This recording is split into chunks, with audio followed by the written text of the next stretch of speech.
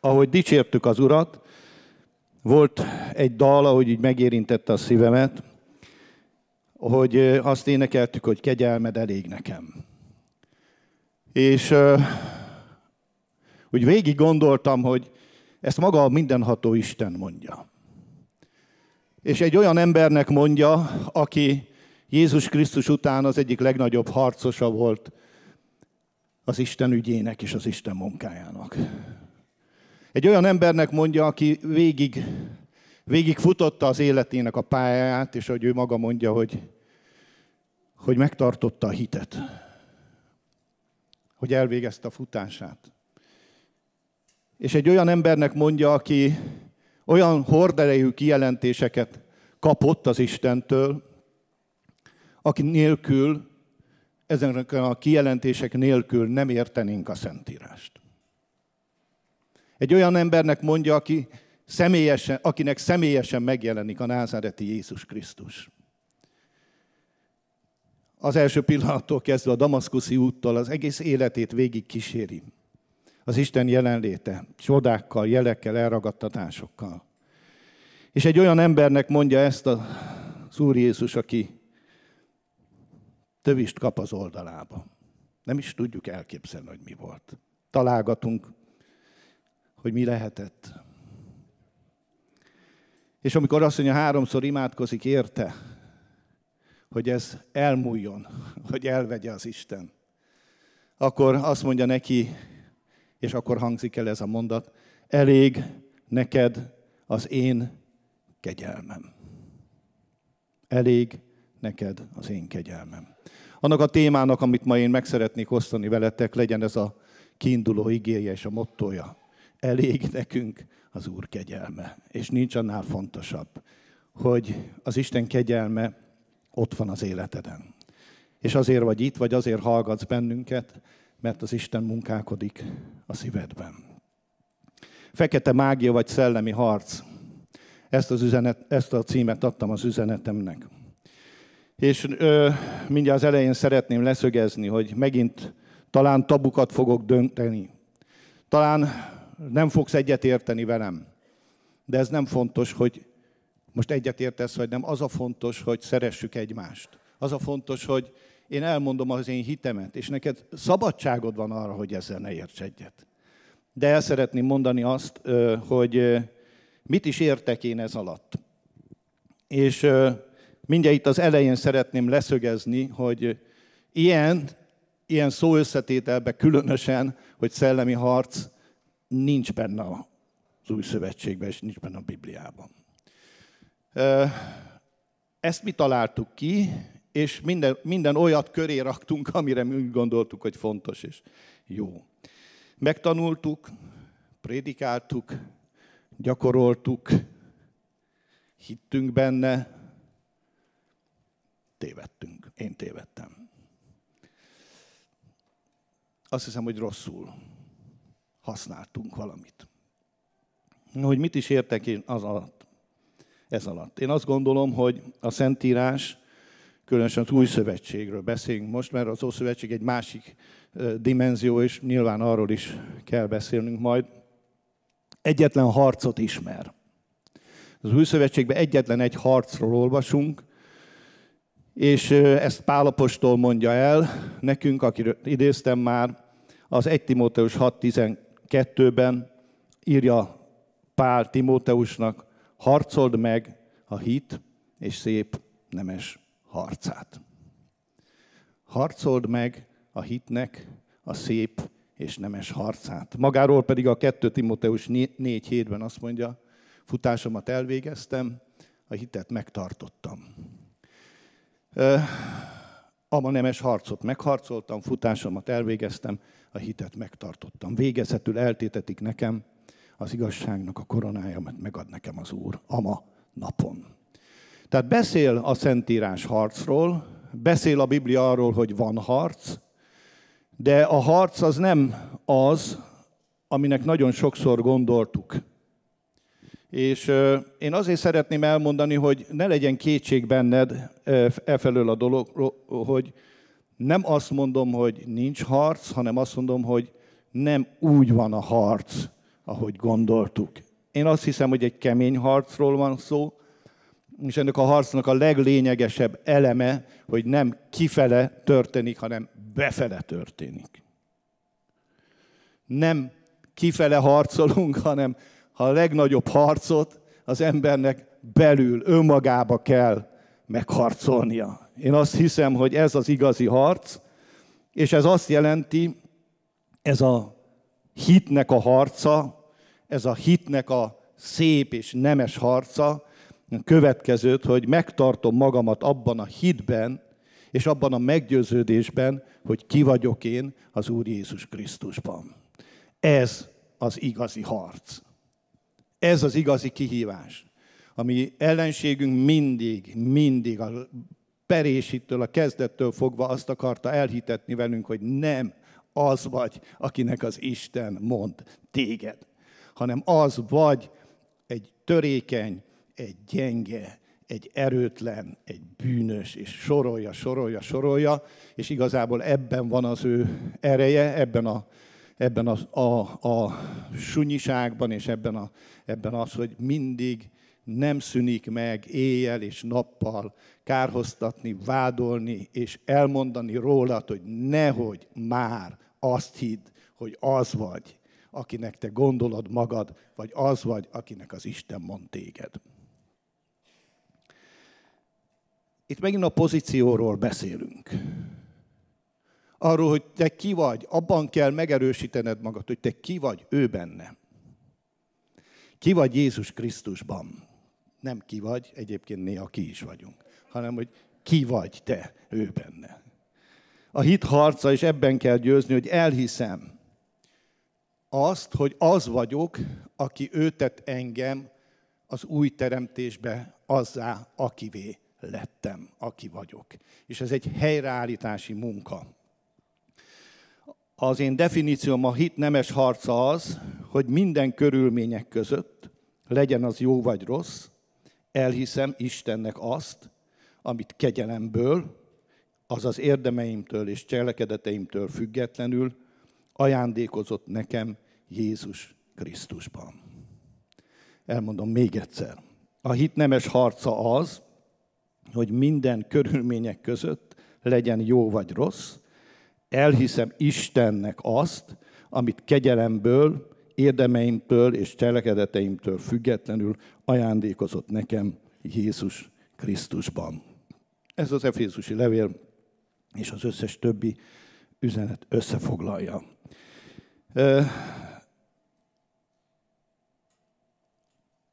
Az ellenséged és a mi ellenségünk, az ordító oroszlán, az azért jár szerte, hogy keresse, hogy kit tud elnyelni. És meg kell értenünk, hogy az ő módszere 2000 év óta nem változott. Már az édenkertben is erről nagyon-nagyon sokat beszéltem és beszéltünk. Mindig az volt a cél, hogy abban bizonytalanítsa el az embert, aki ő valójában. Tudjátok, ismeritek a történetet, ravasz volt. Csak egy dolgot meg kell értenünk, hogy senki nem volt olyan magasan kvalifikált állapotban, mint az első emberpár. Igazából az Édenben hordozta az ember az Isten képűséget és az Istenhez való hasonlóságot. Az Édenben még nem beszélhetünk arról, hogy a hátterünk és a múltjuk miatt meg voltak sérülve. Az Édenkertben nem beszélhetünk arról, hogy rossz családban nőttek fel. Az Édenkertben nem beszélhetünk arról, hogy megcsalta az egyik a másikat, nem volt kivel. Az Édenkertben csomó olyan dolog nem volt, ami ma jelen van a hívő emberek életében is. És ezért ők egy olyan starttal indulnak, ami elképesztő hogy van egy teremtmény, akit Isten megteremt az ő képére és hasonlatosságára, és tökéletesen. És szoktam mondani, egy tökéletes Isten nem tud nem tökéletest alkotni. Hiszen minden így hangzik el, hogy minden, amit teremtett Isten, az jó. És mégis azt látjuk, hogy ott volt az életükben a megcsalattatásnak a lehetősége. És azt látjuk a Bibliában, hogy az ördög, a kígyó, aki ravaszabb volt minden mezei vaddá, mondja a Biblia, az megkísértette őket. És egy dologra tudta, és ezt most ebben nem fogok elmenni, mert erről én sokat beszéltem, hogy fel tudott kelteni bennük egy hiányérzetet. Egy olyan hiányérzetet, ami elhitette Ádámmal, hogy valami nincs meg. Egy olyan hiányérzettel, amire azt mondta, hogy hát azért figyelj, tudja az Isten, tudja, hogy ha esztek belőle, akkor olyanok lesztek, mint az Istenek. Jónak és rossznak tudod, mint az Isten. Valami olyan hitet tett el velük, amiről azt gondolták, hogy nincs meg. És a világ évezredek óta nem változott. A körülmények mindig azt mondják neked, hogy arra figyelj, és a te ellenséged mindig, hogy mit nincs. És ne arra, amit van.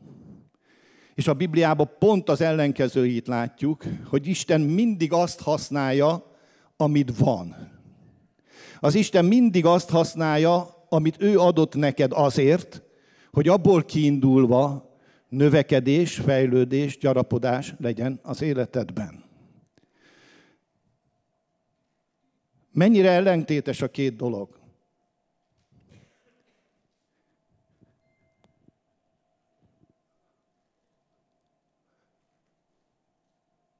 Az ellenség mindig azt mondja, hogy látod már megint, mit csináltál? Te, aki tudod, hogy mi van az igében, na gyorsan szedd össze magad. És amikor elkezdjük gyorsan összeszedni magunkat, akkor válunk a legtestiebbekké.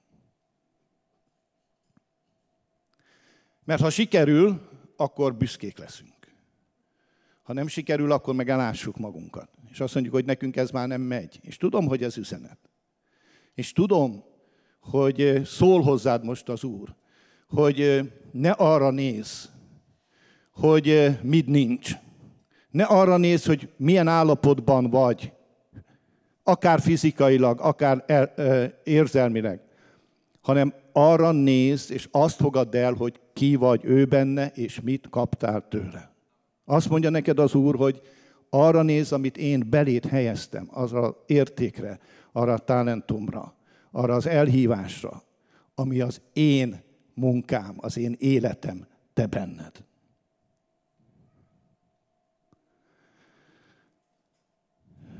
Mi magyarok különösen hajlamosak vagyunk arra, hogy az életünkben és a körülményeinkben azokra a dolgokra nézzünk, ami nincs. És nem csak mi, de mi talán különösen.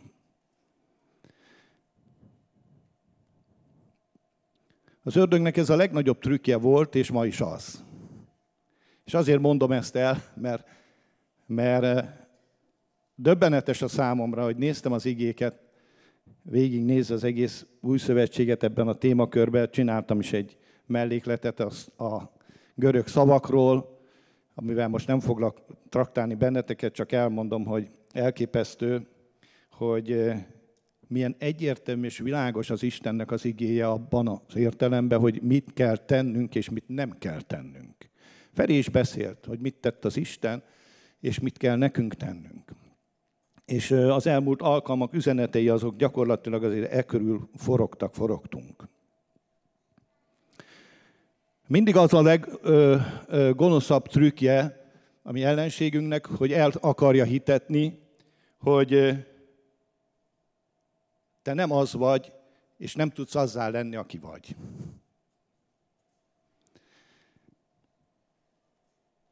Ádámot és Évát sikerült becsapnia.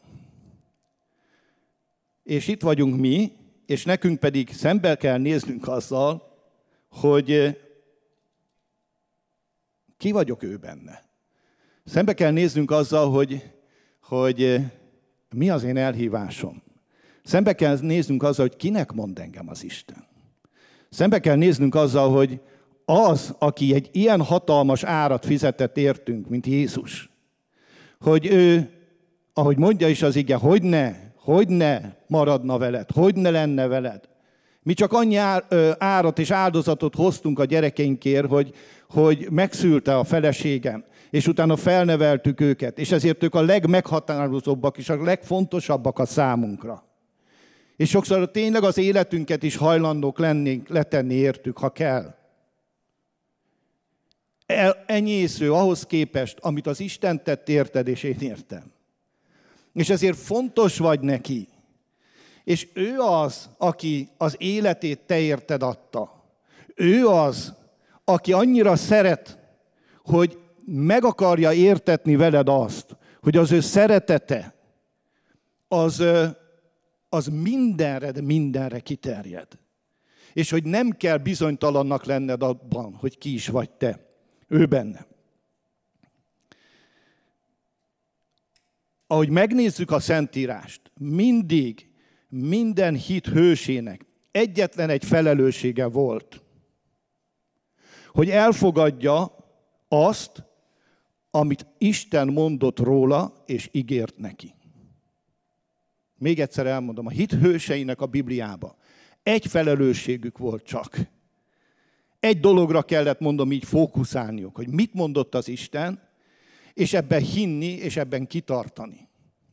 És amikor ezt tették, és ezt tesszük, akkor elképesztően megnyílik előttünk ennek az ígéretnek minden aspektusa. És ha jönnek nehézségek is, akkor is át tudunk menni rajta. És most nyilván nem fogom végig sorolni a hit hőseit, még annyit se, amit a zsidó 11-ben felsoroltak, de mégis engedtessék meg itt mindjárt egy példa. És az egész üzenetemnek is egyfajta motto példája akar lenni. És pedig az, amikor harcról van szó, akkor az ígéret földének az elfoglalása, ami mindig szóba kerül. Nem véletlen talán. És azt kell megértenünk, és azt kell világosan látnunk, hogy a honfoglalás az egy isteni terv volt. És elmondtam már nagyon sokszor, Izraelt Isten választotta ki. Nem ők jelentkeztek, hogy mi szeretnénk Isten népe lenni. És az Isten mindig is úgy tekintett rájuk, mint az ő kiválasztottjaikra, mert megesküdt Ábrahámnak.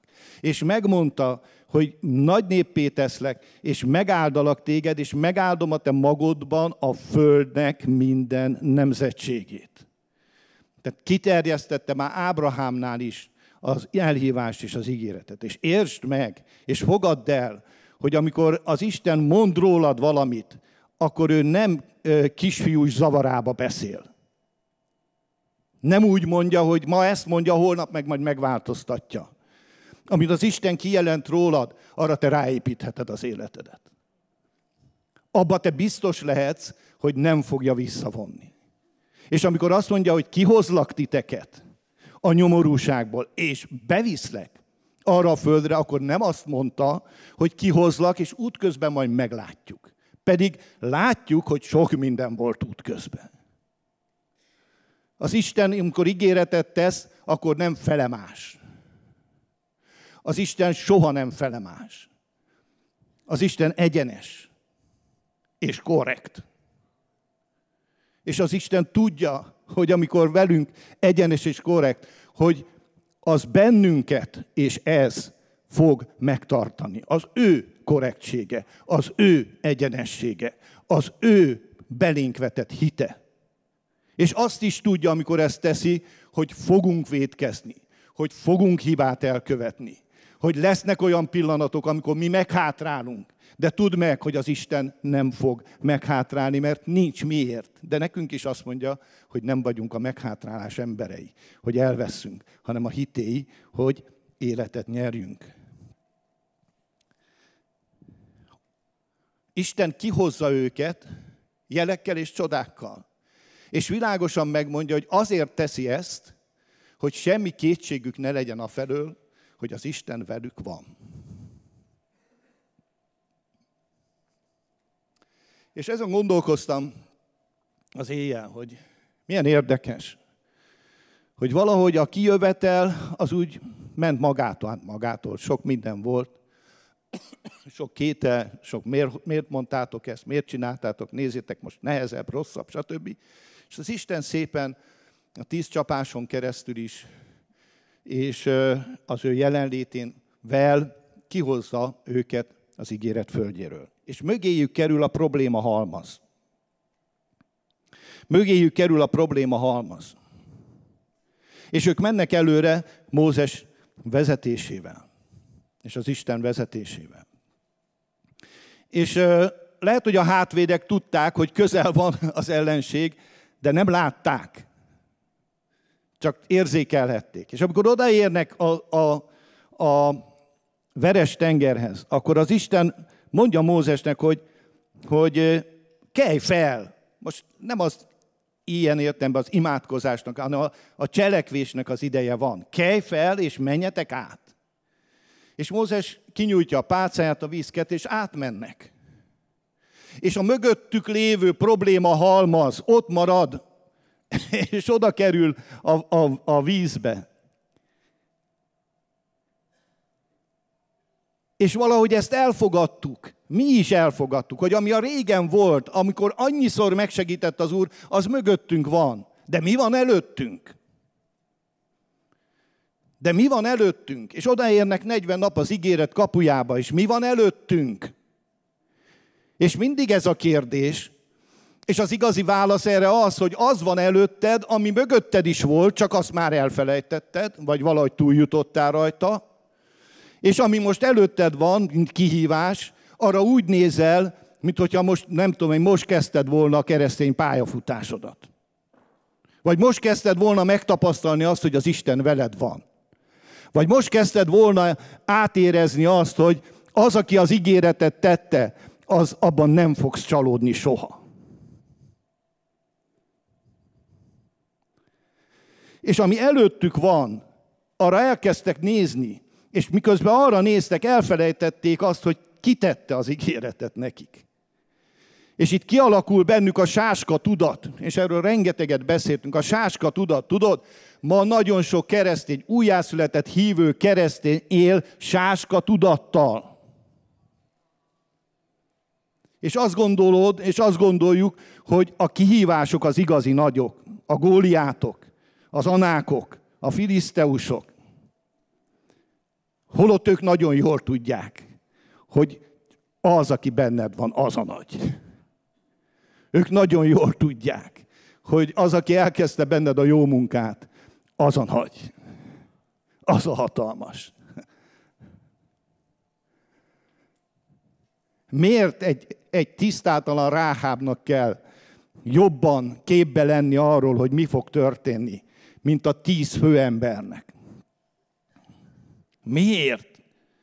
Miért? Kérdezd meg. Miért kerül a tisztátalan Ráháb be a hit bajnokai közé? Mit keres egy prostituált a hit bajnokai között? Hogy kerül oda? Húzzuk ki, radírozzuk ki. Mit keres egy prostituált Jézus családfájába? Miért említi meg a férfiak között, azt a 4 nő között a Biblia? Mert ő együtt gondolkozott az Istennel. Ő együtt hitt az Istennel. Ő előtte nem volt kérdés az, hogy az Isten, aki ilyen jelekkel és csodákkal kihozta az ő népét, aki már megölt 2 királyt, hogy az az Isten véghez fogja vinni azt, amit ő eltervezett. Mind a 12 ugyanazt látta. Mind a 12 ugyanazt látta. De volt 2, akiben más szellem volt. És az a más szellem az nem azt jelenti, hogy a többiben nem volt az Istennek a szelleme, vagy az érintése. Valószínű, hogy a 70 ember, akivel megosztotta Mózes azt a szellemet, ami benne volt, hogy benne lehetett, hiszen főembereket kellett előszólítania. Nem érdekes. De ő bennük mi volt? Ők tudták azt, hogy ők kicsodák. És ezért azt mondja Káleb, hogy oké, hogy nagy anákok vannak, és oké, hogy tejjel és mézzel folyik a föld, de ezek az anákok, ezekkel mi nem fogunk elbírni. És ebben a pillanatban pozícionálta magát a 10, és a Káleb pedig azt mondta, hogy nem, gyerekek, nem. Az Isten velünk van. Az Isten veled van. És amikor kezedbe veszel egy diagnózist, egy orvosi jelentést, ami azt akarja veled elhitetni, hogy te nem az vagy, amit Jézus elvégzett érted a kereszten, akkor azonnal krízisbe kerülsz. Egy döntés előtt vagy, hogy miben hiszel, hogy mire fordítod a figyelmedet, hogy mit látsz, hogy mekkorának látod ezt a kihívást. És tudjátok, nem merek és nem akarok senki fölött semmiféle pálcát törni, és mindnyájunknak megvan a magunk harca. De értsd meg, hogy együtt kell látnod az Istennel, ez a szellemi harc. Ez a harc, nem szellemi, de ez is szellemi. Együtt kell látnod az Istennel. És ilyen helyzetben kell tudnod erősnek lenni. És ha bármilyen jön, akkor hidd el, hogy az a tudat, a sáska tudat, az sehova nem vezet. Az vissza akarna menni Egyiptomba. Vissza akarna menni egy olyan biztonságba, ahol nincs kihívás.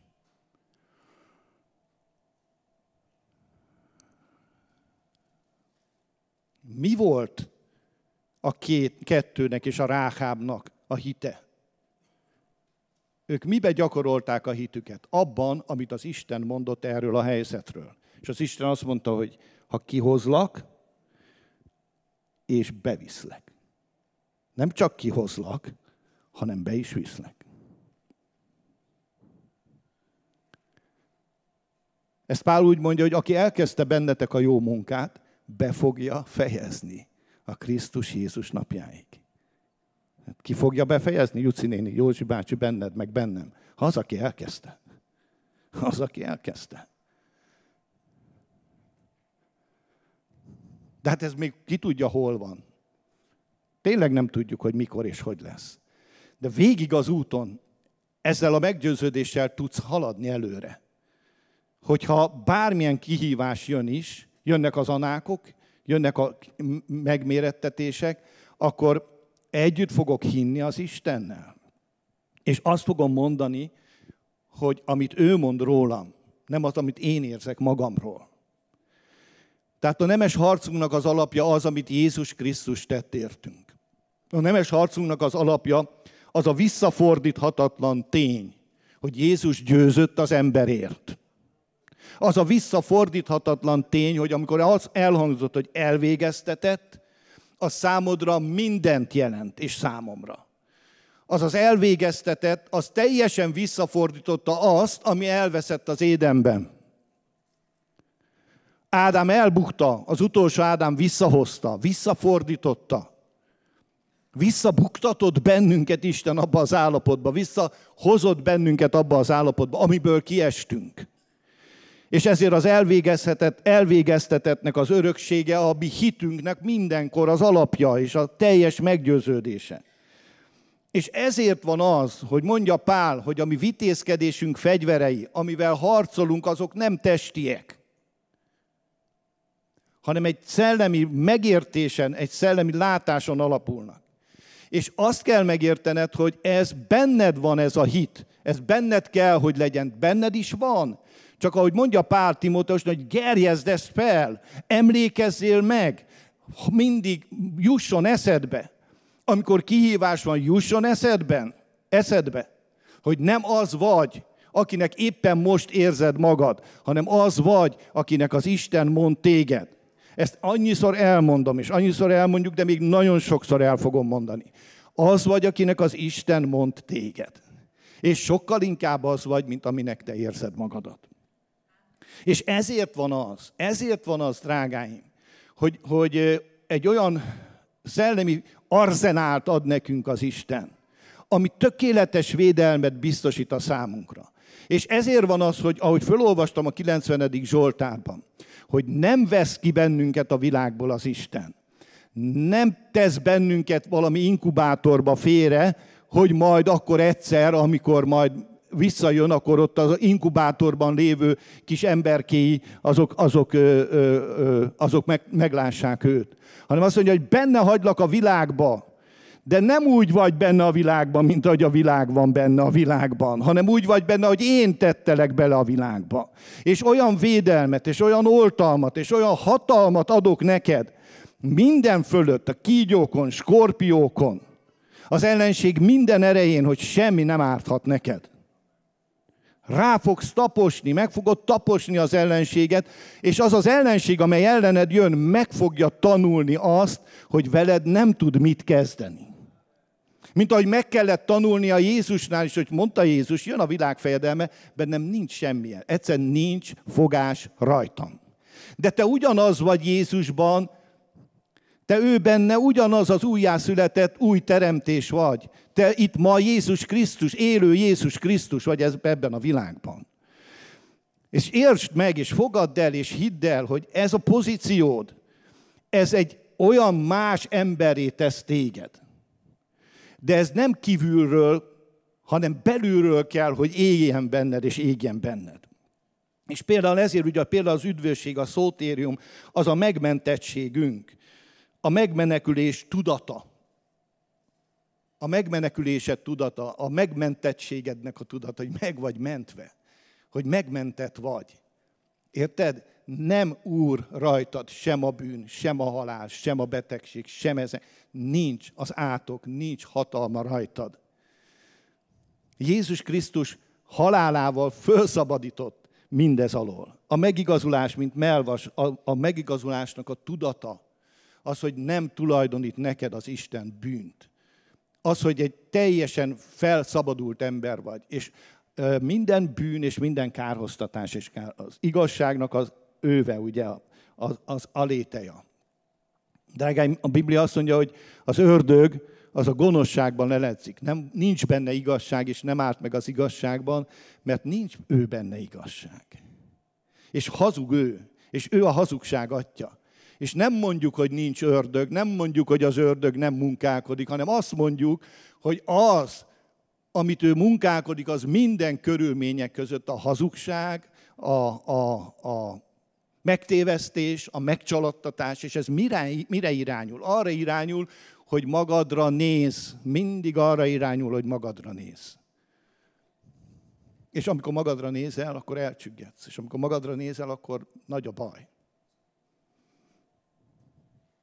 Ezért én is nem nézek rátok, csak az Úrra nézek. Magamra nem nézek, most prédikálok róla, nem hallod? Békesség sarúja. Békesség, az én békémet adom nektek. Nem úgy adom, hogy a világ adja. Ne nyugtalankodjék a szívetek. Ne féljen. Tele van az életünk félelemmel. Tele van nyugtalansággal. Tele van a bizonytalansággal. Tele van azzal, hogy mi lesz holnap.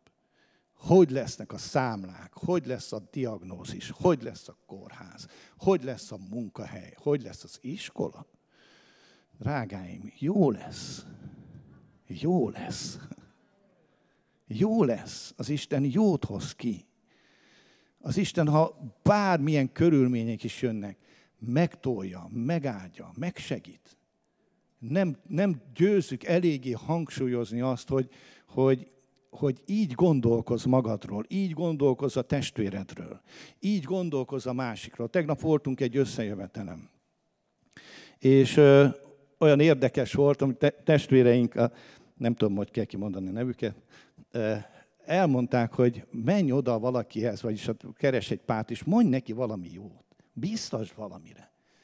És tényleg úgy van, és így volt, hogy ettől a pár biztató mondattól, amit elmondtunk egymásnak, megváltozott az atmoszféra. Gyerekek, nem volt ilyen nyom, mint most. Megváltozott az atmoszféra. Egyszerűen mosolyogtunk, sírtunk is. És ilyen kicsi dolog, igen, ilyen kicsi dolog.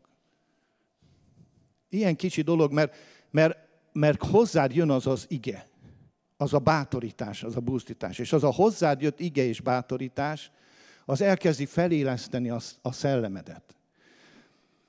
Elkezdett felismerni azt, amiről a táborban beszéltem, mint a sas, amikor meghallja a másik.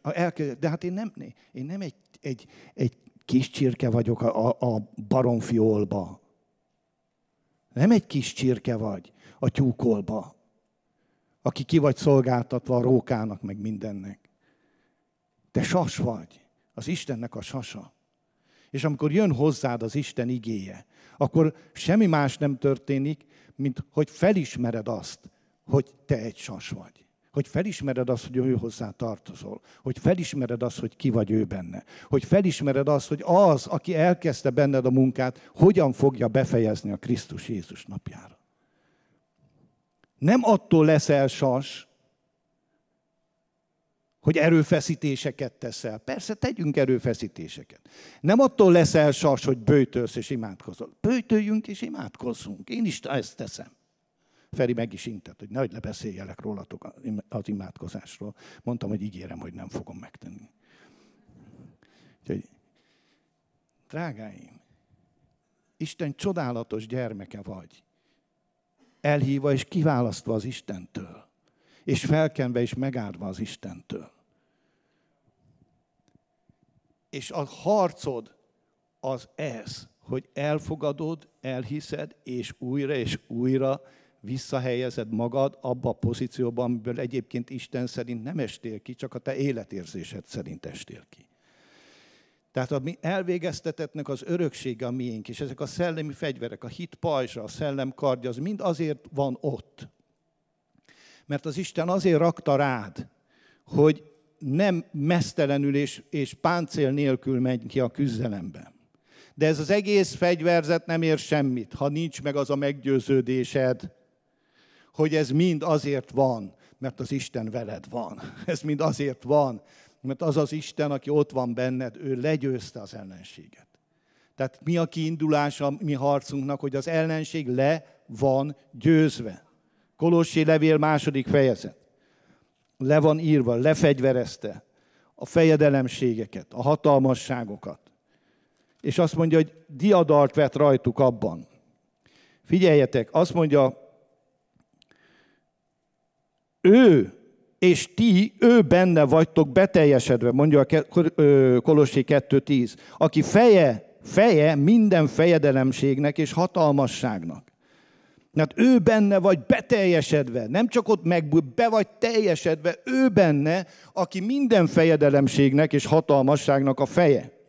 És akkor tovább lépünk, és azt mondja, hogy lefegyverezte a fejedelemségeket és a hatalmasságokat. Őket bátran mutogatta, diadalt vett rajtuk abban. Tehát mit csinált Jézus? És előtt a 14, eltörölte a parancsolatokban ellenünk szóló kézírást, nincs ellened szóló kézírás, nincs. Tudod, ez az eltörölte, ez a Károli nem elég súlyos, a görög azt mondja, hogy meg van semmisítve.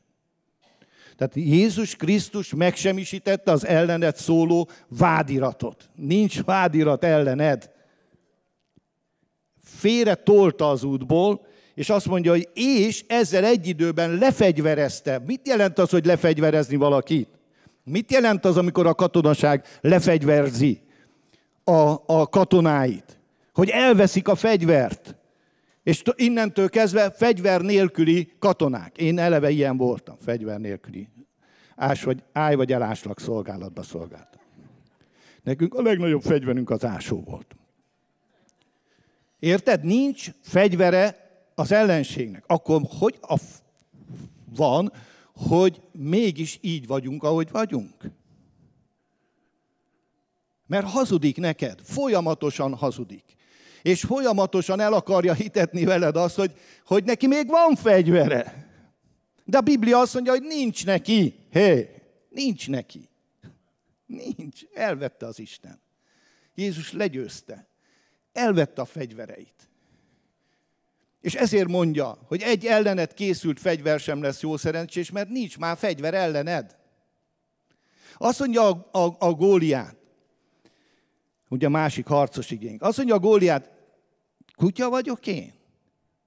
Hogy te így jössz ellenem? Pőrén, paritjával, meg egy bottal, tarisznyával, na ne hülyéskedjünk. És akkor azt mondja a Dávid, hogy te karddal és dárdával jössz ellenem, meg pajzsal.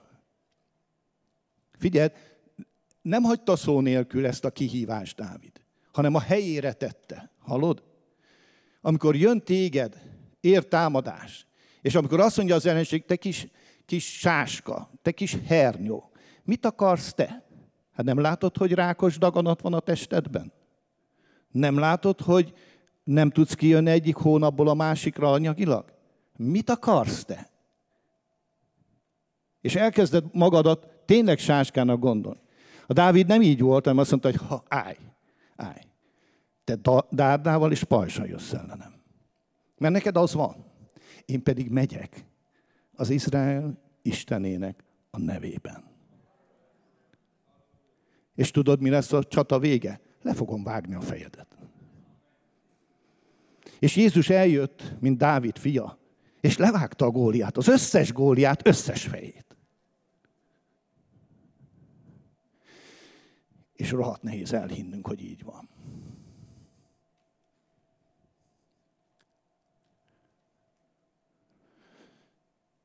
És azért beszélek, hogy hidd el, hogy így van. És ez harc. Ez egy küzdelem. Nekem is az. Hogy elfogadjam, hogy ez akkor is úgy van, ha minden ez ellen dolgozik. És azért vagy győztes, mert már Jézus győzött. És azért győzött Jézus, hogy te, mint győztes tudatú lény, vidd be ezt a győzelmet ebbe a világba. Ebbe a világba arra van szükség az embereknek, hogy kapjanak olyan valóságos impulzust, hogy bemutassa az Isten népe azt, aki valójában ő.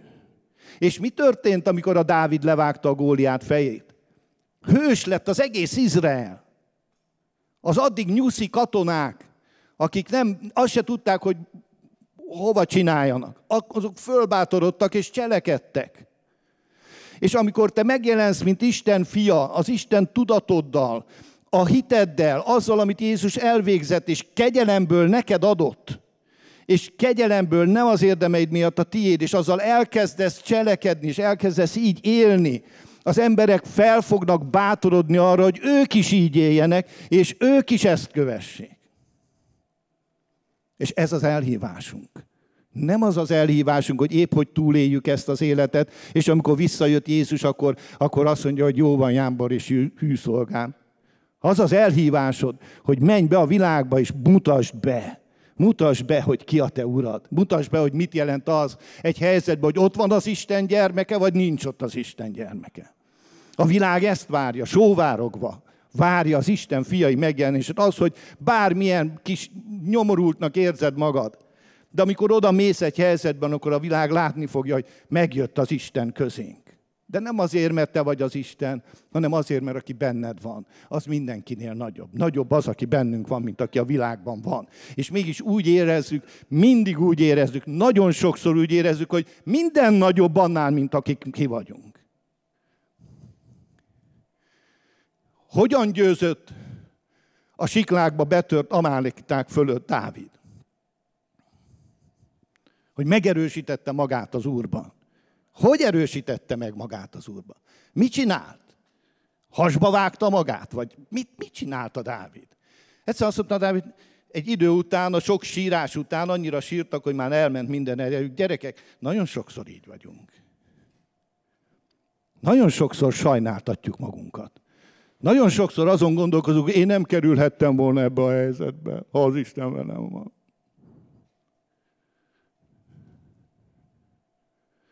Ez nem kérdés, hogy lesznek kihívások. Nem kérdés, hogy be fognak törni az amálekiták. Nem kérdés, hogy lesznek nehézségek az életünkben. Soha nem is ígérte meg senki, és én se ígérek nektek. És Isten sem.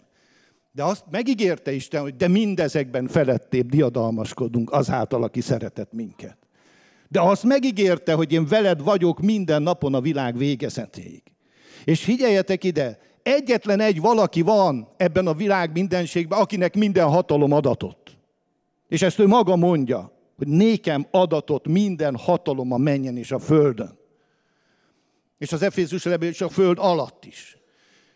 Csak egy valaki van, akinek minden hatalom adatott a mindenható Istentől, és ez a názáreti Jézus Krisztus. És ő pedig azt mondta, hogy azt a hatalmat, amit én kaptam, azt nektek adom.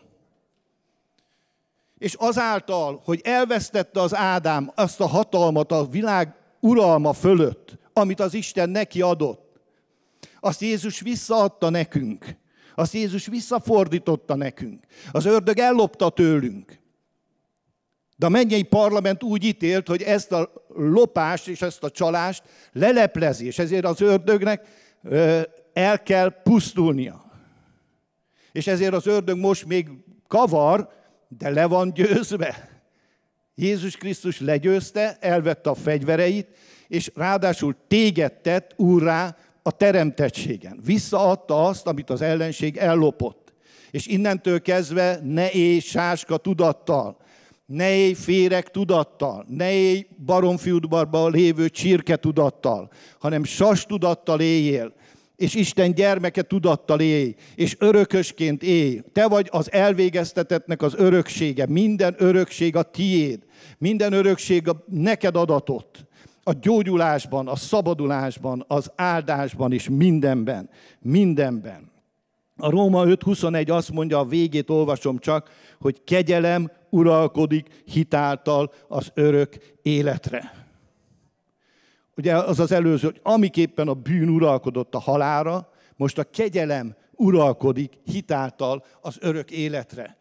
És te kegyelemből uralkodsz hitáltal az örök életre. És ezért egy Isten gyermekeként, Isten harcosaként, Isten hőseként, Isten erős vitézeként harcold meg a hitnek a nemes harcát. Vagyis soha ne engedd azt, hogy elhitessék veled azt, hogy nem vagy az, akinek az Isten tett tégedet. Ámen. Ez a mi hitünk, és ez a mi hit harcunk. Akkor mi van a mágiával?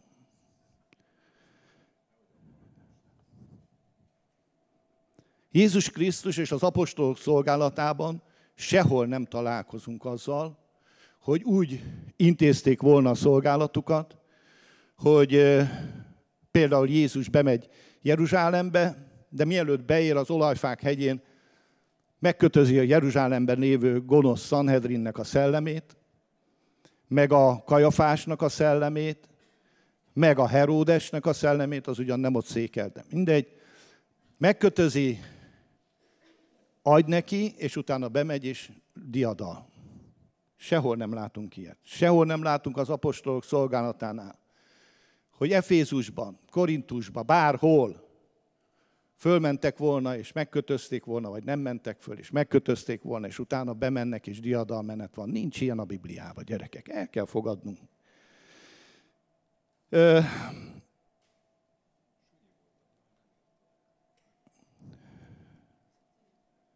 Én nekem az a véleményem, hogy itt valamit félreértettünk, valamit elrontottunk. Valamire azt gondoltuk, hogy kaptunk rá felhatalmazást, amire nem kaptunk felhatalmazást, amit nem nekünk kell tennünk.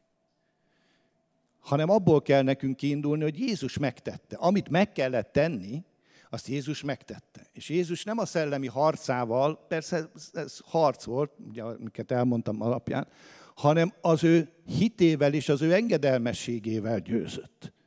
Az ő szeretete volt az, amely megnyilvánult. Az ő türelme volt felénk, ami megnyilvánult. Az ő megbocsájtása volt az, ami megnyilvánult felénk, amikor ott volt a kereszten.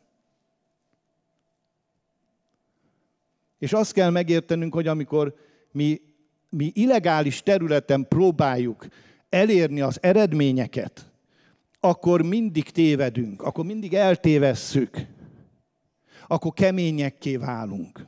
kemény szívűek leszünk. A hadakozás az keményé teszi az embert. És a nem szabályszerű küzdelem az még keményebbé teszi az embert. És erről azért beszélek csak, hogy óvjalak benneteket. Az, hogy emberek órákig, akár 24 órán keresztül is körbejárnak, és démonokhoz beszélnek, ilyeneket mondván, hogy XY-tól jövő paráznaság, okkultizmus, stb. Hosszú a lista. Démona, megkötözlek és parancsolom, hogy távozz tőlem, és még hozzá is vigyeztik, hogy Jézus nevébe, ezzel semmi más nem csinálnak, mint démonokat idéznek. Démonokhoz beszélnek. Démonokkal kommunikálnak. Semmilyen nincs a Bibliában. Sehol nem olvasol. Egyetlen egy mintát se. Csináltam 20 évig, 15-ig. Tudom, miről beszélnek. Nem is voltam jól tőle.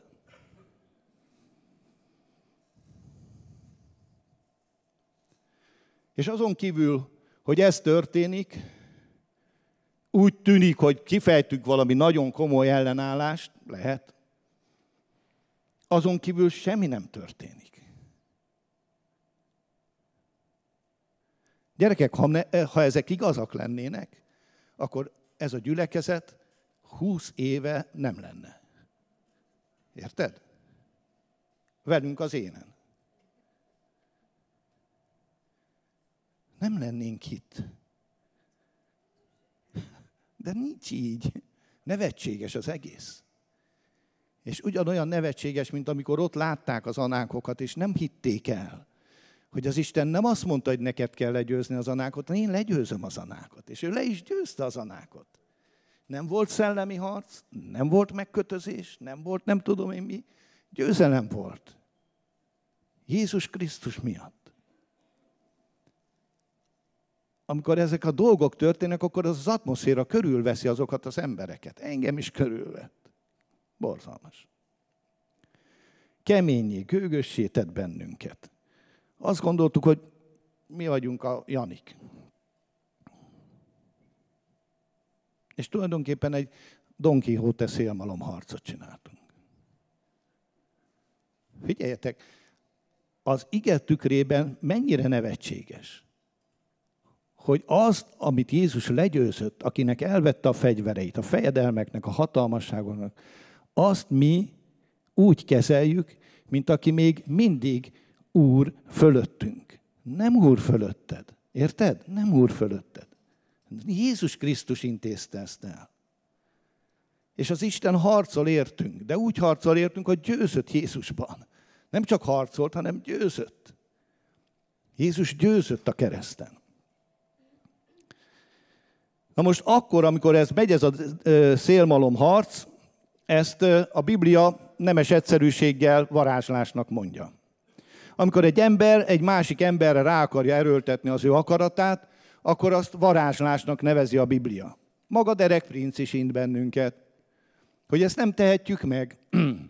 Nem tehetjük meg, hogy a mi akaratunkat rányomjuk egy másik emberre úgy, hogy ő nem akarja azt. Ezt megerőszakolásnak, ezt varázslásnak nevezik, ezt elnyomásnak nevezik, még a világba is. És hogyha ez egy ember halála arra történik, hogy az az ember meghalljon és halálára irányul, akkor pedig fekete mágiának nevezik. És azért mondom ezt el, hogy szabaduljál fel. Egyrészt arra, hogy ne csinálj ilyet, ne csinálj ilyet, csak magadnak ártasz. Csak magadnak ártasz, csak magadnak teszel rosszat. Mert nem működik, mert keményé tesz, egy gonosz dolog, ez egy gonosz hitető elhiteti veled, hogy te vagy a Jani, elhiteti veled, hogy te most valami olyat csináltad, hogy hú meg az, és közben semmi nincs az egészben, csak az, hogy megkeményedik a szíved. Megkeményedik a szíved, és nem fogsz tudni az Isten szeretetével szeretni. És ez egy nagyon-nagyon komoly probléma. És nagyon komoly probléma, hogy azok, akik ezt képviselik, azok olyanok, hát most akkor hagyd mondjak konkrétan. A Manson ügy az ugye most azért került elő, mert azt hiszem 50 éve volt ez a Sharon Tate gyilkosság. 50 vagy 60 éve, most nem is tudom. És most ugye előkerült, hogy is volt ez az egész. És kiderült, hogy maga a Manzon az nem ölt meg senkit. Csak azok öltek, akik az ő tanítványai voltak. De azok igen. És mégis elítélte az amerikai bíróság akkor életfogytiglanra azért, mert ő volt a felbujtó. És kimentek azok az emberek, ezek a fanatizált emberek, és képesek voltak a legnagyobb gonosz tettet elkövetni, mert maguk mögött tudták a főnököt. És az, hogy a főnök tetszésére járjanak, és legyenek. Gyerekek, ez egy nagyon veszélyes terület. Ne tévedj rá, vagy ha rajta voltál, gyorsan gyere le róla, és hagyd abba. Hagyd abba, mert mind magadat, mind a környezetedet mérgezed. És semmi, de semmi ilyen felhatalmazásunk nincs az Istentől, hogy ezt tegyük. Hanem az a felhatalmazásunk, hogy az embereket hordozzuk, az emberekért imádkozzunk, és szeressük az embereket. És én nem akarok senkit sem megalázni, és nem tisztem, és nem feladatom erről a helyről, erről a pulpitusról, bárkiről is bármilyen ítéletet mondani. Ha mondja az ige, akkor legyen ez az igének a felelőssége. Én csak egy dolgot szeretnék kérni tőletek, hogy ne tegyünk ilyet. Vagy ha tettünk, akkor Isten bocsássa meg. Ismét ezentúl is, vagy ezúttal is újra bocsánatot kérek mindazokért, akikkel én is tettem ezt. Tudatlanul, vagy kevésbé tudva, de tettem. És tudom, hogy nem jó dolgot tettem. Isten bocsássa meg, és ők is bocsássanak meg, akivel csak lehetett, elrendeztem már az élet során ezt. Ne tedd. Másrészt, ami a fontosabb, hogy soha ne félj ettől. Ne félj tőle. Figyelj, ne félj tőle. Legyen a minimum szint, amire eljutunk ma, ami a tisztátalan Ráhábnak a kijelentése volt, hogy eltávozott tőlünk a mi erőnk, és nincs velünk az Isten. Ővelük nincs ebben az Isten. Senkivel nincs az Isten, aki mágiát folytat a másik ellen, még a világ ellen sem, nem hogy a testvére ellen. Hát ez nem adja Isten a nevét, még utána is mondják, hogy Jézus nevében. Ez nem az Istennek az akarata. Ne félj tőle! Ne félj tőle, és ennek a tisztátalan nőnek kellett a kijelentése a két kémhez, hogy utána elhiggyék azt, hogy tényleg nem kell félni az anáktól, tényleg nem kell félni a filiszteustól és az összes többitől. Mert tényleg az Úr velünk van, és tényleg az Úr elvégezte a mi menekülésünket és a mi győzelmünket. Tehát ne félj tőlük! Ne gondold azt. Beszéltem egy barátommal, és azt mondja, igen, épp a napokban gondolkozik rajta, hogy ez a szellemi harc, ez milyen komoly dolog. Mondom, most felejtsd el, mielőtt még nagyon belebonyolódnál. Felejtsd el, erről fogok hétvégén beszélni, hogy ne félj tőle, ne gondold azt, hogy emögött mégis van egy kis dolog azért, ami neked árthatna. Rossz közérzetet okozhat, ezt elismerem. Nekem is néha okoz rossz közérzetet. De annál inkább rugdosom le magamról, és rázom le magamról, és nem engedem, és hogy Pali mondta, mint a kutya, ami megrázza magát, amikor vízes lesz, és kész, megy tovább. Igen, ez a helyes magatartás. Ne félj tőlük. Ne félj tőlük, mert eltávozott tőlük az ő erejük.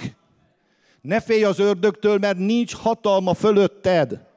Ne félj a betegségtől, mert Jézus azért halt meg, hogy te egészséges legyél. Ne félj az átoktól, meg a kifizetetlen számláktól, mert Jézus Krisztus azért jött el, és azért győzte le 2000 évvel az ellenséget, hogy te szabadon élj. És ha van nehézség az életedben, nem úgy jössz ki, hogy a nehézséget kezded el felmagasztalni, hanem úgy jössz ki, hogy fölemeled a tekinteted arra, aki benned van. Arra a Krisztusra, aki benned van, aki téged megszabadított az ellenség kezéből. És azt üzenjük, innen is, hogy köszönjük, nagyon jól vagyunk. Nagyon-nagyon jól vagyunk, nagyon hálásak vagyunk az Istennek, nagyon hálásak vagyunk az ő megtartó kegyelméért, nagyon hálásak vagyunk azért, hogy az az Isten, aki végzi az ő munkáját bennünk, ő még nem fáradt meg ebben. És a jövőben sem fog.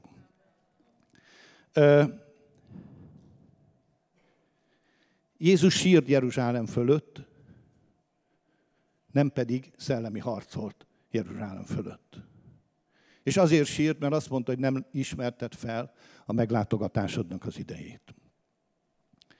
Befejezésül én is ezt szeretném tenni, nem sírni, hanem azt tenni, amit Jézus mondott a Máté evangéliumában, Máté 5:44-ben, hogy szeressétek ellenségeiteket, áldjátok azokat, akik titeket átkoznak, jót tegyetek a gyűlölőitekkel, és imádkozzatok azokért, akik háborgatnak és kergetnek titeket. Kérlek, hogy álljunk föl, és ezt tegyük meg.